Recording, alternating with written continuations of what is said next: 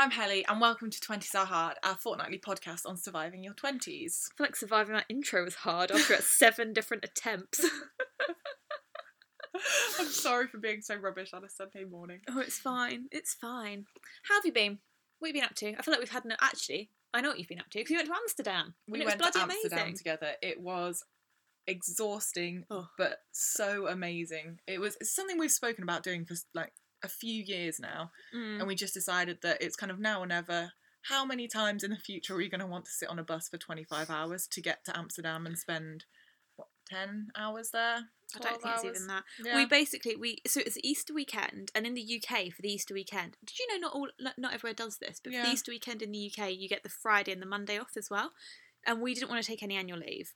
We wanted to save as much as possible, so we took a coach from London to Amsterdam on the overnight on Thursday via Antwerp, with a 3-hour layover in Antwerp at 3 a.m, which wasn't as bad as I thought it was going to be. Yeah, I mean, it wasn't ideal, but I didn't... Helly didn't realise till we were at Dover that we were literally outside for part of that, whereas I realised it, I was terrified, and then I just internalised it and got over it. So I felt like when we got to border control and I was like, oh, I hope it's not like this windy and cold when we're standing outside. Your face was like, what? It was weird. I don't know why. I think I assumed that the train station was going to be like an airport where even though nowhere is leaving from there, I just assumed the train station would be open and we'd be able to sit inside. I think that was what I assumed in my head. I mean, in reality, the first train left at 4:30 a.m. and we were able to go into the train station and it was fine. Yeah, and we were together and there were a lot of people in the same boat, so I wasn't so concerned. And it was quite warm as well. Oh yeah, it wasn't that bad. But then we got to Amsterdam, went out to Keukenhof by the bus, rented bikes and cycled around all the tulip fields, which were gorgeous. Just as gorgeous as we hoped they would be. It's so pretty, and the weather could not have been more perfect. It was perfect. Like, it wasn't too hot. It was like 21 degrees, sunny. It was just really, really lovely. And then we went back into Amsterdam, and then we went for dinner. Realised our coach was an hour earlier than we thought it was, so did a mad dash. We did a complete mad dash to get to the bus depot. Yeah. I don't quite know how we made it. Like, the stars aligned. They really did. I'm convinced we had a guardian angel that day. Yeah, I mean, barely. It was just... We mainly made it because our train from Amsterdam got delayed by a minute. Yeah. And I've never run. And I was standing in the doorway, like, blocking it until you came up the steps. So we had cycled at this point 10k and we'd walked like 20,000 steps or something, so our legs were killing us. And also basically hadn't slept for like 24 hours because we'd been on this sodding coach and we were exhausted and we had our huge backpacks on our back. So running through Amsterdam bloody Central Station, where there is no signage. Amsterdam, sort your bloody public transport out. I got grey hair. Public. I'm so tired still. I'm so traumatised I can't speak properly. But I have grey hairs from that experience. I can attribute a grey hair to Amsterdam Central. I'll be sending them the bill. But it was so worth it. Yeah, it was amazing. Yeah, it was so much fun. And then we were actually back in London by 7 a.m. on the Saturday morning, which then meant we still had all day Saturday, Sunday and Monday of the bank holiday weekend to go and do our own thing and recover and see family and... Yeah, I don't feel like I recovered really, because I then went and did a tour of Canterbury, a trek around Bedgebury Forest, and then... Yeah, and... I didn't relax that much, but it was lovely. It was so nice. We had our first, like Alex has a chimney in his garden, we did the first one of those for the year and had cake for his brother's birthday, and it was so lovely. See, I feel like I almost recovered, and then I went to the midnight showing of a certain new movie that then did not finish until 3 a.m. So then I got home at 3:30 and then got up at 8 to go to work. I couldn't have done that. We really, really wanted to go and do it. I felt this leads nicely onto recommendations because I felt like this is what you were going to talk about, but I really wanted to do it, but we just couldn't get home from London. I mean, yeah, afterwards. You need to, it only works because I'm here in Oxford and it's so yeah, and we don't have a car, so we couldn't have done it. But with that, shall we move on to recommendations so you can kick it off with... My first recommendation, which is Avengers Endgame. Oh my god, I'm not going to give any spoilers, so don't worry. I haven't, I'm not seeing it till this afternoon, so... Yeah, but it is... Everyone who has followed along with the whole Marvel Cinematic Universe, like, I think it's 11 years now that people have waited. This is like the culmination of it, and it is so worth it. I mean, 3 hours, I'm not usually one for long films, but it just flew by. I was so... And I thought I was going to be tired because obviously it's 3 a.m. But no, it didn't even feel like 3 hours that we were in there. It was absolutely fantastic. I cried, and I'm really annoyed because no one else has told me that they've cried. Yeah, no one, like, everyone I spoke to, they're like, no, I've not cried. Alex was like, you might cry, but I don't. I don't understand how people can't cry. I think I'll be sobbing. Because I feel so. I'm going to mention it again. I feel so attached to it because UEA is in it, Yeah. which we now have mentioned this in 2 or 3 episodes of the podcast. I think. Well. But I think I'm going to be so emotional because I feel so invested in it all. But that's the thing. I didn't just cry at sad bits. There are sad bits. I cried at the happy bits as well. Yeah, I think I'll cry more then. I'm a happy crier. Yeah, it was so. Some of it was so satisfying and so like happy to see wrapped up that I was like, oh, this is what I've waited for. And yeah, I think you should go and see it. And if you've never watched the Avengers, now's the time to start, so then you can go and watch this movie. So before we went to go see it, we were like, right, let's just refresh our memory on the certain key films. And there are lists, although you have to be careful with doing it now, I guess, of maybe we can link one in the show notes because we can research it because we'll have seen the film, of like the essential ones for the movie and the ones you'll need, because there are some that you don't need, but like you need Infinity War. I imagine you need Captain Marvel. Like there are certain ones you need to understand it, whereas there are others like you just don't. Have you rewatched some? Yeah. Did you rewatch Iron Man 3? No. Shit. Do I need to? You don't need to, but everyone who's seen it, who I've spoken to, has said the exact same thing. Something happens quite near the end, and everyone was like, "What the fuck?" Okay, I'll watch. I have to watch a YouTube video of it on my way over. It's literally one tiny thing. It doesn't like impact on your story, but everyone was like, "But I want to know. I want to be in the know." Yeah, basically everyone was like, who was that? And it was someone from Iron Man 3, and no one could obviously remember the Iron Man 3 movie. Iron Man 3 was not the strongest of the Avenger movies. But obviously no one ever rewatches it, so everyone I've spoken to was like, who was that guy? Okay, maybe I'll watch one of those YouTube things. It's like Iron Man 3 in 1 minute. Yeah. But okay, I'm so excited to see it this afternoon. I can't wait for you to see it so we can discuss. I'm going to call you when I get out. Yes, please do. Okay, it'll be about 6:30, 7pm. I'll give you a call. We can discuss. I feel like we've been on this one for a while. We have. Let's swiftly move on. What's your first recommendation? My first recommendation is taking a completely different direction. I've got really into yin yoga. Okay, what's that? So it's basically very slow moving yoga. So I first did it. God, I'm going to sound like such a knob now. I first did it when we were in Bali. And we went to Yoga Barn and did it, which I know makes me sound like a complete wanker. But yeah, so it's basically you get into a position and then you basically stay in it for an extended length of time. So instead of moving through a sequence, you do it much more slowly. And I use Boho Beautiful, which I feel like won't be up everyone's street. But it's set in beautiful, beautiful places. She travels all over the world and she does it. Is it on YouTube? Yeah, it's on YouTube. Okay. And basically, I have very, very tight hips, and I'm really bad with my flexibility. And as much as I love yoga, sometimes I don't want to do a full sweaty workout. But actually, it gets a sweat on me, and it's kind of it's very relaxing. So you really have to focus on your breathing and being in a position where you're not hurting yourself. Yeah. So it does take a lot of concentration.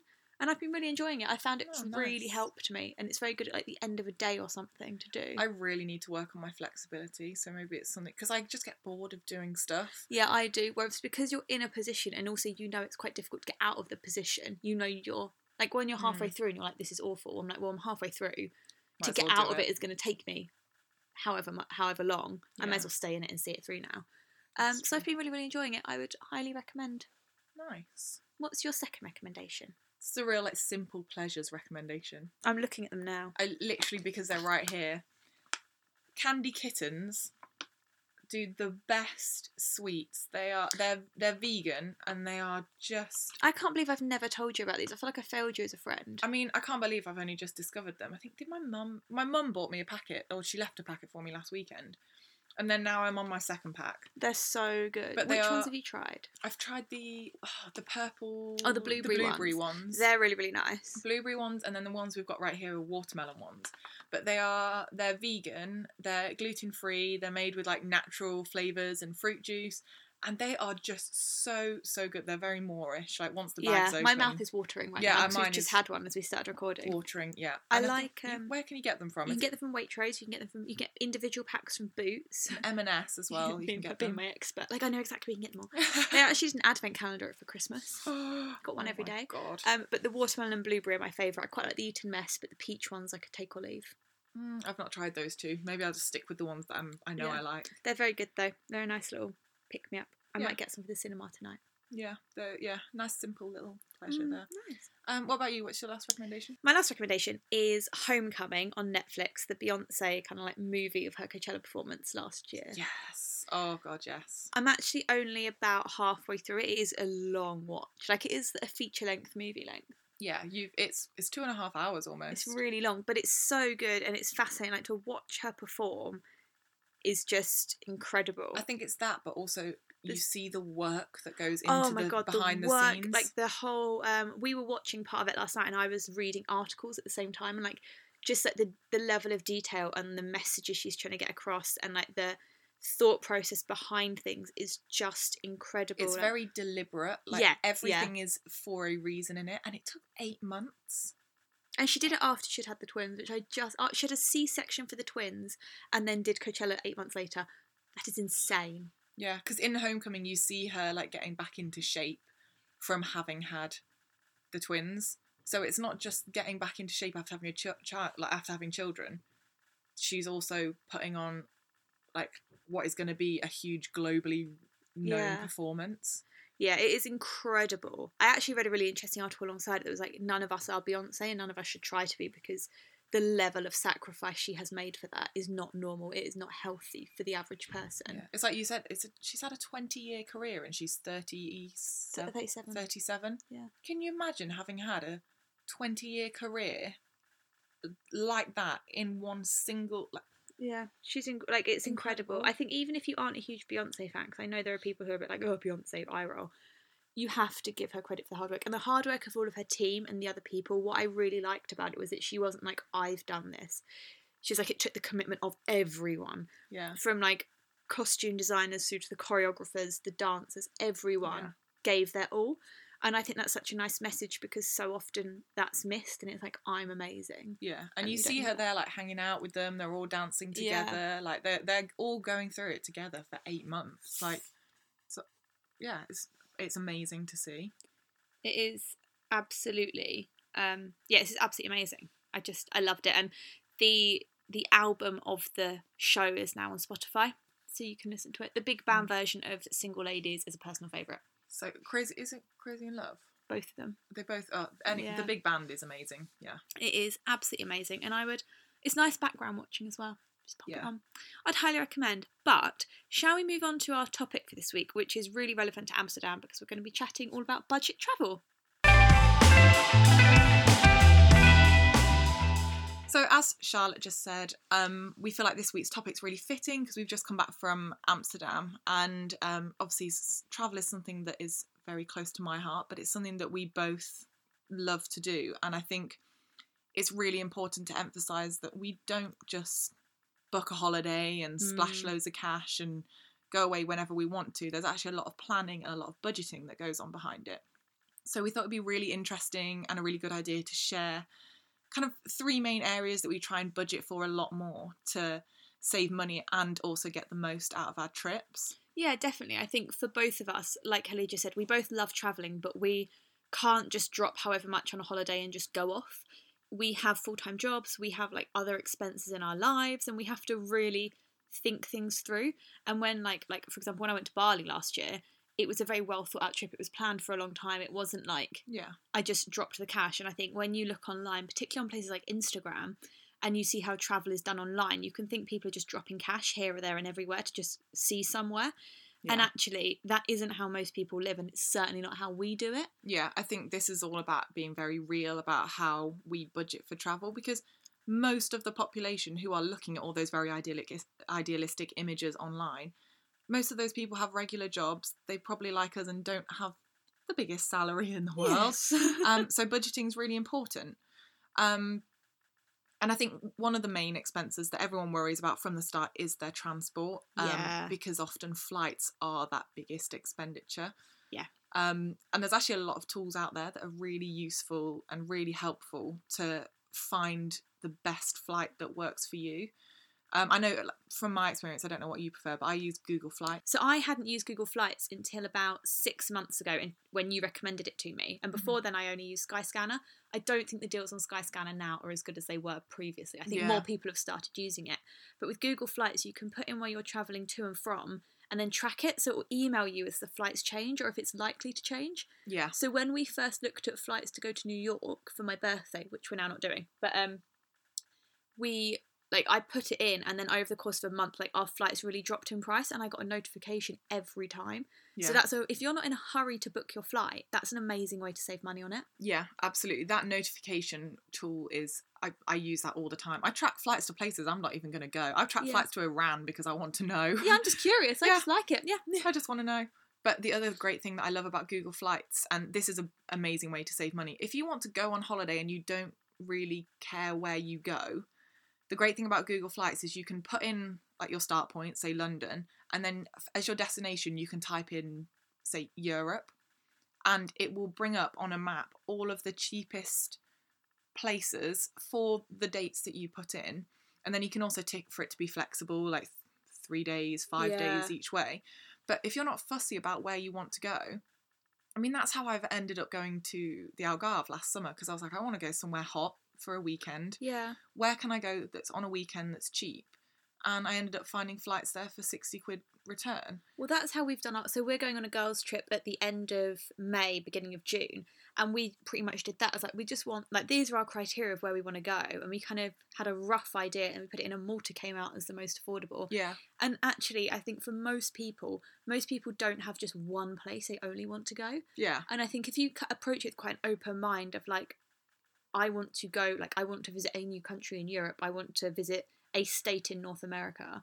If you come with it with a really open mind, it can lead you on some really amazing adventures. Yeah. Like, that's definitely kind of like, I mean, that's how you've done a lot of your trips. That's how I've ended up going to a lot of countries in Europe over the past few years, because it's been that thing of, we're not that fussy, let's see where the flights are cheap, or... Yeah. And it's just a really cool way to do it. Yeah, and there's a lot out there that people don't think of. Like when I went to Macedonia and Albania, people don't really think to go there, but the flights from London are insanely cheap because they're not popular routes. Yeah, it's like our flights to Montenegro. Yes, there's only one flight a week. Well, there might be more now, but when we went, there's only one flight a week. But I think our flights came like 60 quid or something ridiculously cheap. They were really, really good. But I think it's also important to touch on the fact that flying isn't the only way. Like, we're all aware that flying is one of the biggest stresses on the environment now. Yeah. And if you're scared of flying, or flying just isn't within your budget, there are other ways to travel to places that can be so affordable. Like, we got the coach to Amsterdam. Yes, it took literally 10 times as long, but it was also cheaper than a single flight to Amsterdam. Yeah. And, you know, there are other ways that you can drive places when you go there, like, or you can get the train, like, especially if you're in the UK or based in Europe, you can get the train so easily to places. Yeah, I mean, a couple of years ago I went interrailing around Eastern Europe, and we did 10 countries in a month, and we took trains between all of them. And yes, that's on an Interrail pass, but it was so much cheaper than having flown between all of those places. If you added up all of those train journeys we took, if we'd have flown that, it would have been ridiculous. And also, this kind of maybe leads on a little bit, but if you can take transport, like we took the coach, or like taking the train, you can get overnight ones, and that right there has saved you a night on accommodation costs. Yeah, because I find that accommodation is often the thing that I'm like, okay, I can get a flight to New York, like, return for 200 quid or whatever, but then accommodation there is really expensive. Yeah. And finding ways around that is like, there are, like, accommodation is always going to be an expense, but I think there are ways to make it cheaper. Like, when we went to Bali, we knew certain accommodation would be really, really cheap, but we were like, okay, well, it's a special trip, we don't mind spending a little bit more, but we still managed to save, because I think Booking.com's offer at the time was like, if you book 10 nights, then you get, like, X amount back. So by the end of it, it worked out that we'd got the equivalent of 2 nights free. Yeah. I think looking for those deals on... They also do deals on Airbnb as well, but Booking.com, Airbnb, Hotels.com... Yeah, Hotels.com do a really good loyalty scheme. They all do a load of deals like that. I mean, even Hostelworld. So Hostelworld's like my go-to when I stay in hostels, which is probably how I cut down on most accommodation costs. And they do a lot of deals as well. But the great thing about...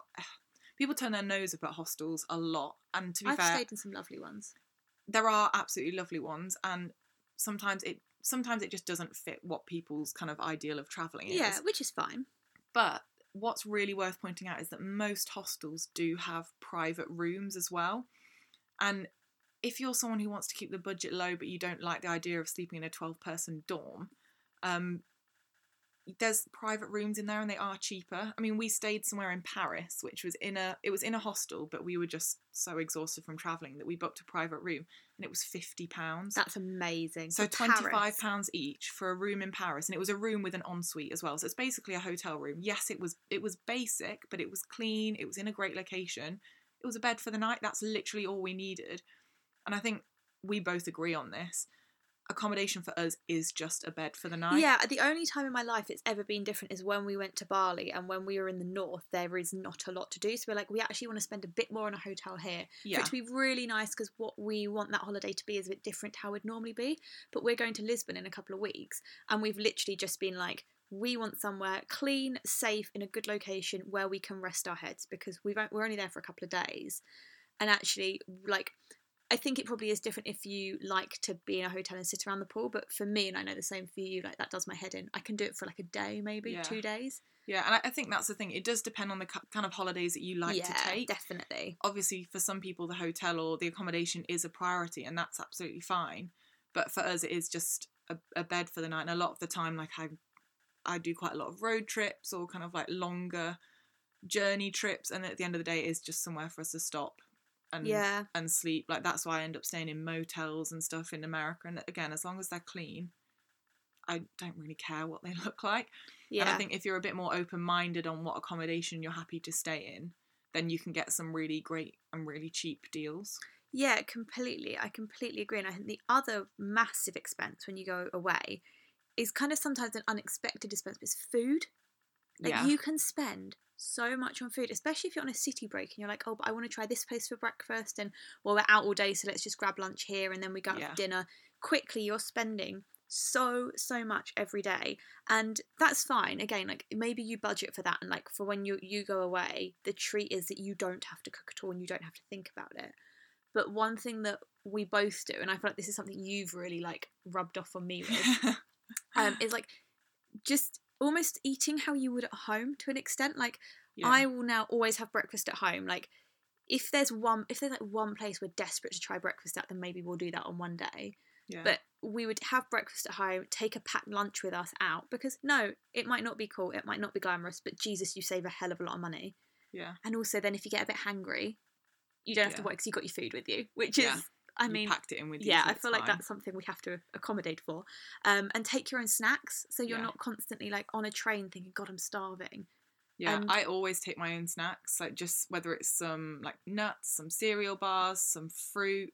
It's really easy to pack things in. It doesn't even have to be like, even if you make your own sandwiches, just put some cheese and some spinach in a sandwich. Like, it doesn't have to be fancy. It does the job, and I think you then don't have to worry about, oh God, where am I going to eat? And especially if you're going like when we go to Portugal in a couple of weeks, we're going to go up to Sintra, and there aren't a lot of places around there. So common sense tells you it's going to be at a premium. Yeah. And whilst I might be happy to have like a coffee and a pastry at the top of Sintra, or like a drink, I don't want to spend all of my budget on lunch there. I'd rather wait and go for a nice dinner. So it's like prioritising how you're going to spend the money and planning it out a little bit. Because I do think it's important if you go to some places to experience the cuisine. Definitely. It's one of my favourite parts of travelling. I do love to do that, but I think this is where I differ a lot from a lot of people.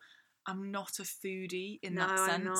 I would rather save money and eat somewhere cheaper than splash out to experience like a major part of the country's cuisine.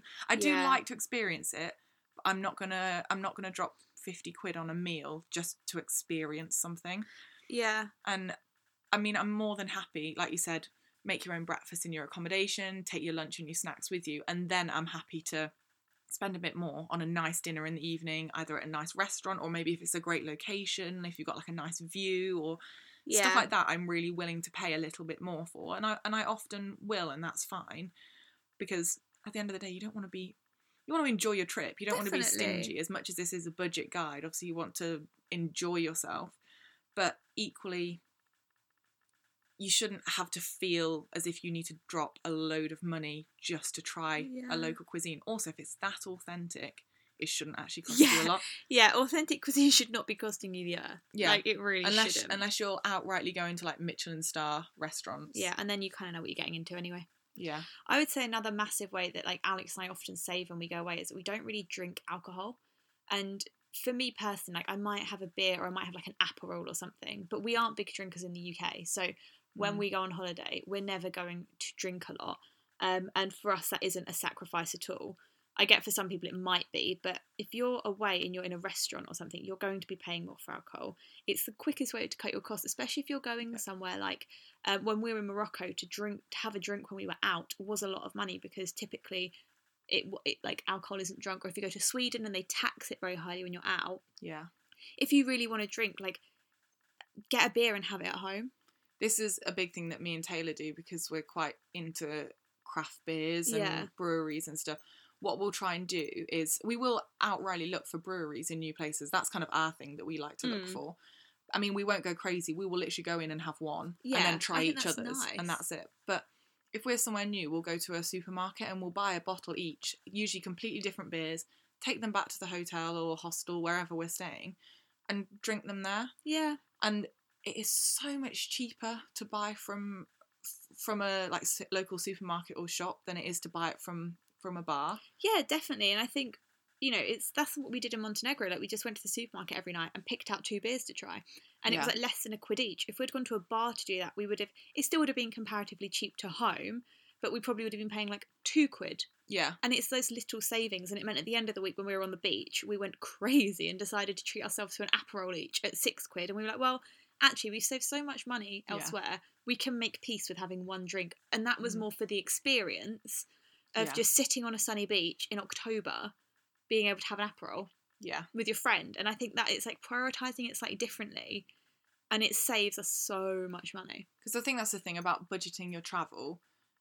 Everyone still has different priorities, whether you prefer to spend more on accommodation, whether you're a bit of a foodie and there's certain places you want to eat at.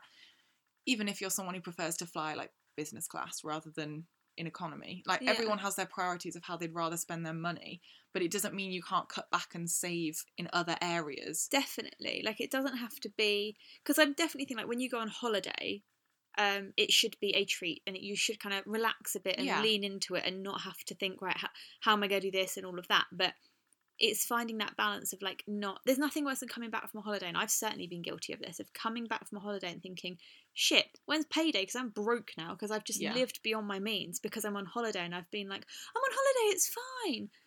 And then you just have the stress of when you come home, and that's not fun. Like, but I feel like those 3 areas of like transport, accommodation and food, they're really, really easy areas to cut down on. So then you do have more money to spend on experiences that you want there, whether that's visiting a museum, whether it's going to some sort of attraction, whether it's doing like a big expensive activity. Like there's such easy ways that you can, if you're happy to sit down and shop around a little bit for flights and for accommodation, it's totally doable, and then you've just got more money to play with when you're there and to spend how you would like to spend it. And I think for us, like, travel's a massive priority, and I think it's really easy, like, you see everyone else, it's particularly when you're in your 20s, it's like you don't have any responsibilities, you don't have a mortgage, you don't have kids. Of course, like, I'm talking for us, there are obviously people who do, but for the majority of people, this is a time in your life where you have a lot less responsibility and you want to make the most of that and travel, and that pressure of being like, I want to see the world, but also I have bills to pay, I have a future to save for.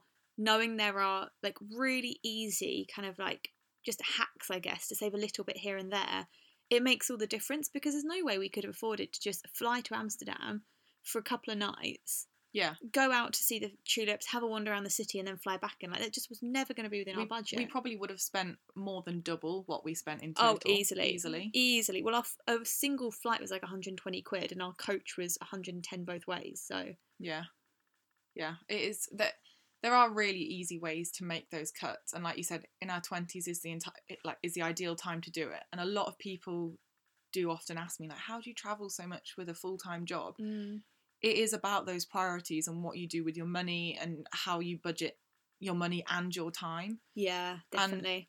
And for me, I don't buy an awful lot of other stuff, and I do still save money for my future. It's not one or the other. You can't. It's not a case of I'm going to spend all my money now and just resign myself to the fact that I'm not going to have any savings when I hit 30. Yeah. It's possible to make savings, prioritise your money, and prioritise how you want to spend your weekends. I mean, yes, Amsterdam was exhausting. Oh, I was knackered. We sacrificed our sleep, our our cleanliness. Sleep, our cleanliness. Cleaned our teeth in airport toilets. Like, it wasn't, this is the thing, it wasn't glamorous, it wasn't classy, it wasn't like Instagram moment every single second, but it was really fun. Yeah, it was fun, and that's what we did to save money and to still have the experience we wanted.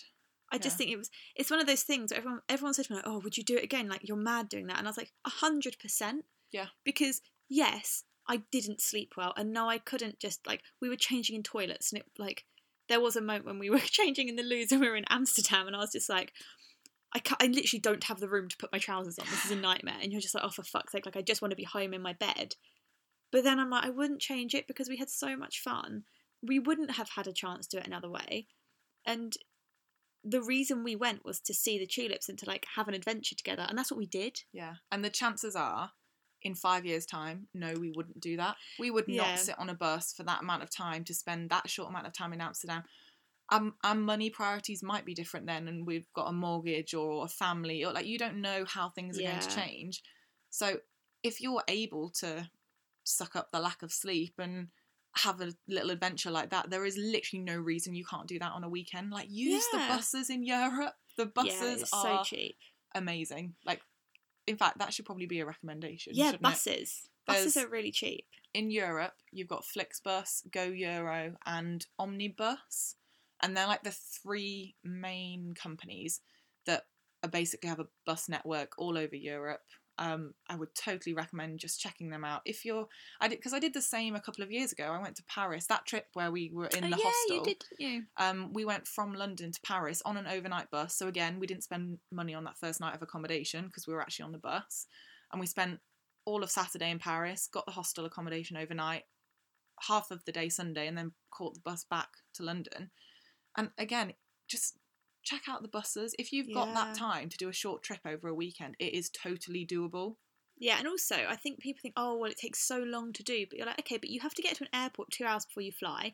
You then have the bit where you're on the flight. Then the other end when you go through passport and you pick up your luggage, all of that. Flying isn't always the quickest way to do something. And plus, if you've got to drive to an airport to even get there in the first place. Pay for parking. I'm about 2 hours away from an airport, so I'd have 2 hours. I've got to be there before, so that's 4 hours. Then 2 hours for a flight, another hour at the other end. All of a sudden, the whole process is taking you like 7 or 8 hours anyway. Yeah. So, yeah, just have a look. Give it a go. Have an adventure. That's what your 20s are for. Yeah. And I think that you know, it's one of those things like when, you're right, maybe in 5 years' time, my priorities would be very different. Like, I feel like there was a finite time in my life when I was willing to spend my money on a night out and sleep on someone's floor and, like, do that. Like, I'm not doing that now. I want a bloody bed. I'm over that. I've done that. And I feel like in a couple of years' time, I'll probably feel the same about doing stuff like this. Yeah. And then when we're in, like, our 50s and maybe, like, I don't know, we're free again, because if we've had kids, they've sodded off to do their own thing. Again, we'll probably be in a very different position. Yeah. So would then want to do things differently. Like, your parents travel very differently to how we travel. And, like, you know, it's just that thing of, like, priorities are very different. And I think have the adventure, have the story. As long as you're safe and you're not taking risks you wouldn't take at home. Yeah. Have fun. Yeah, use your common sense and just have a good time. That's what your 20s are there for. Exactly. Use them. I think that wraps it up really nicely for this week. Yeah. We hope you've enjoyed this episode, and if you have any exciting adventures coming up, let us know. Yeah, we'd love to discuss travel, so please let us know, or if you've got any tips, or if you want any tips. Yeah, especially from Helly. She's like an encyclopedia of travel knowledge. I'm just like, help me. Do you know what, people at work come to me and they're like, I want to go away somewhere, but I don't know where. Can you just look into some stuff? And I'll put them together like 6 or 7 different options with, like, flights and accommodation. I did think this, but I was like, does that mean I'm just a travel agent? Well, I mean, there's nothing wrong with it, but equally I'm like, send them your booking.com link and I mean, that's true. Make a nice little. But yeah, if you want to get in touch, you can, as always, on the 20s Are Hard Instagram page or via the email address, which is in the show notes at 20sarehard@gmail.com. And we will speak to you in a couple of weeks when, will we both be away when that episode goes live? No, it'll be just before. It goes live on the 15th, so it's just before we both go away. Yeah, Helly goes away to New York the following day and then I go to Lisbon. So there will be lots of travel-related adventures coming up to share, hopefully. Very excited. Yeah, and we'll speak to you all soon. Bye! Bye!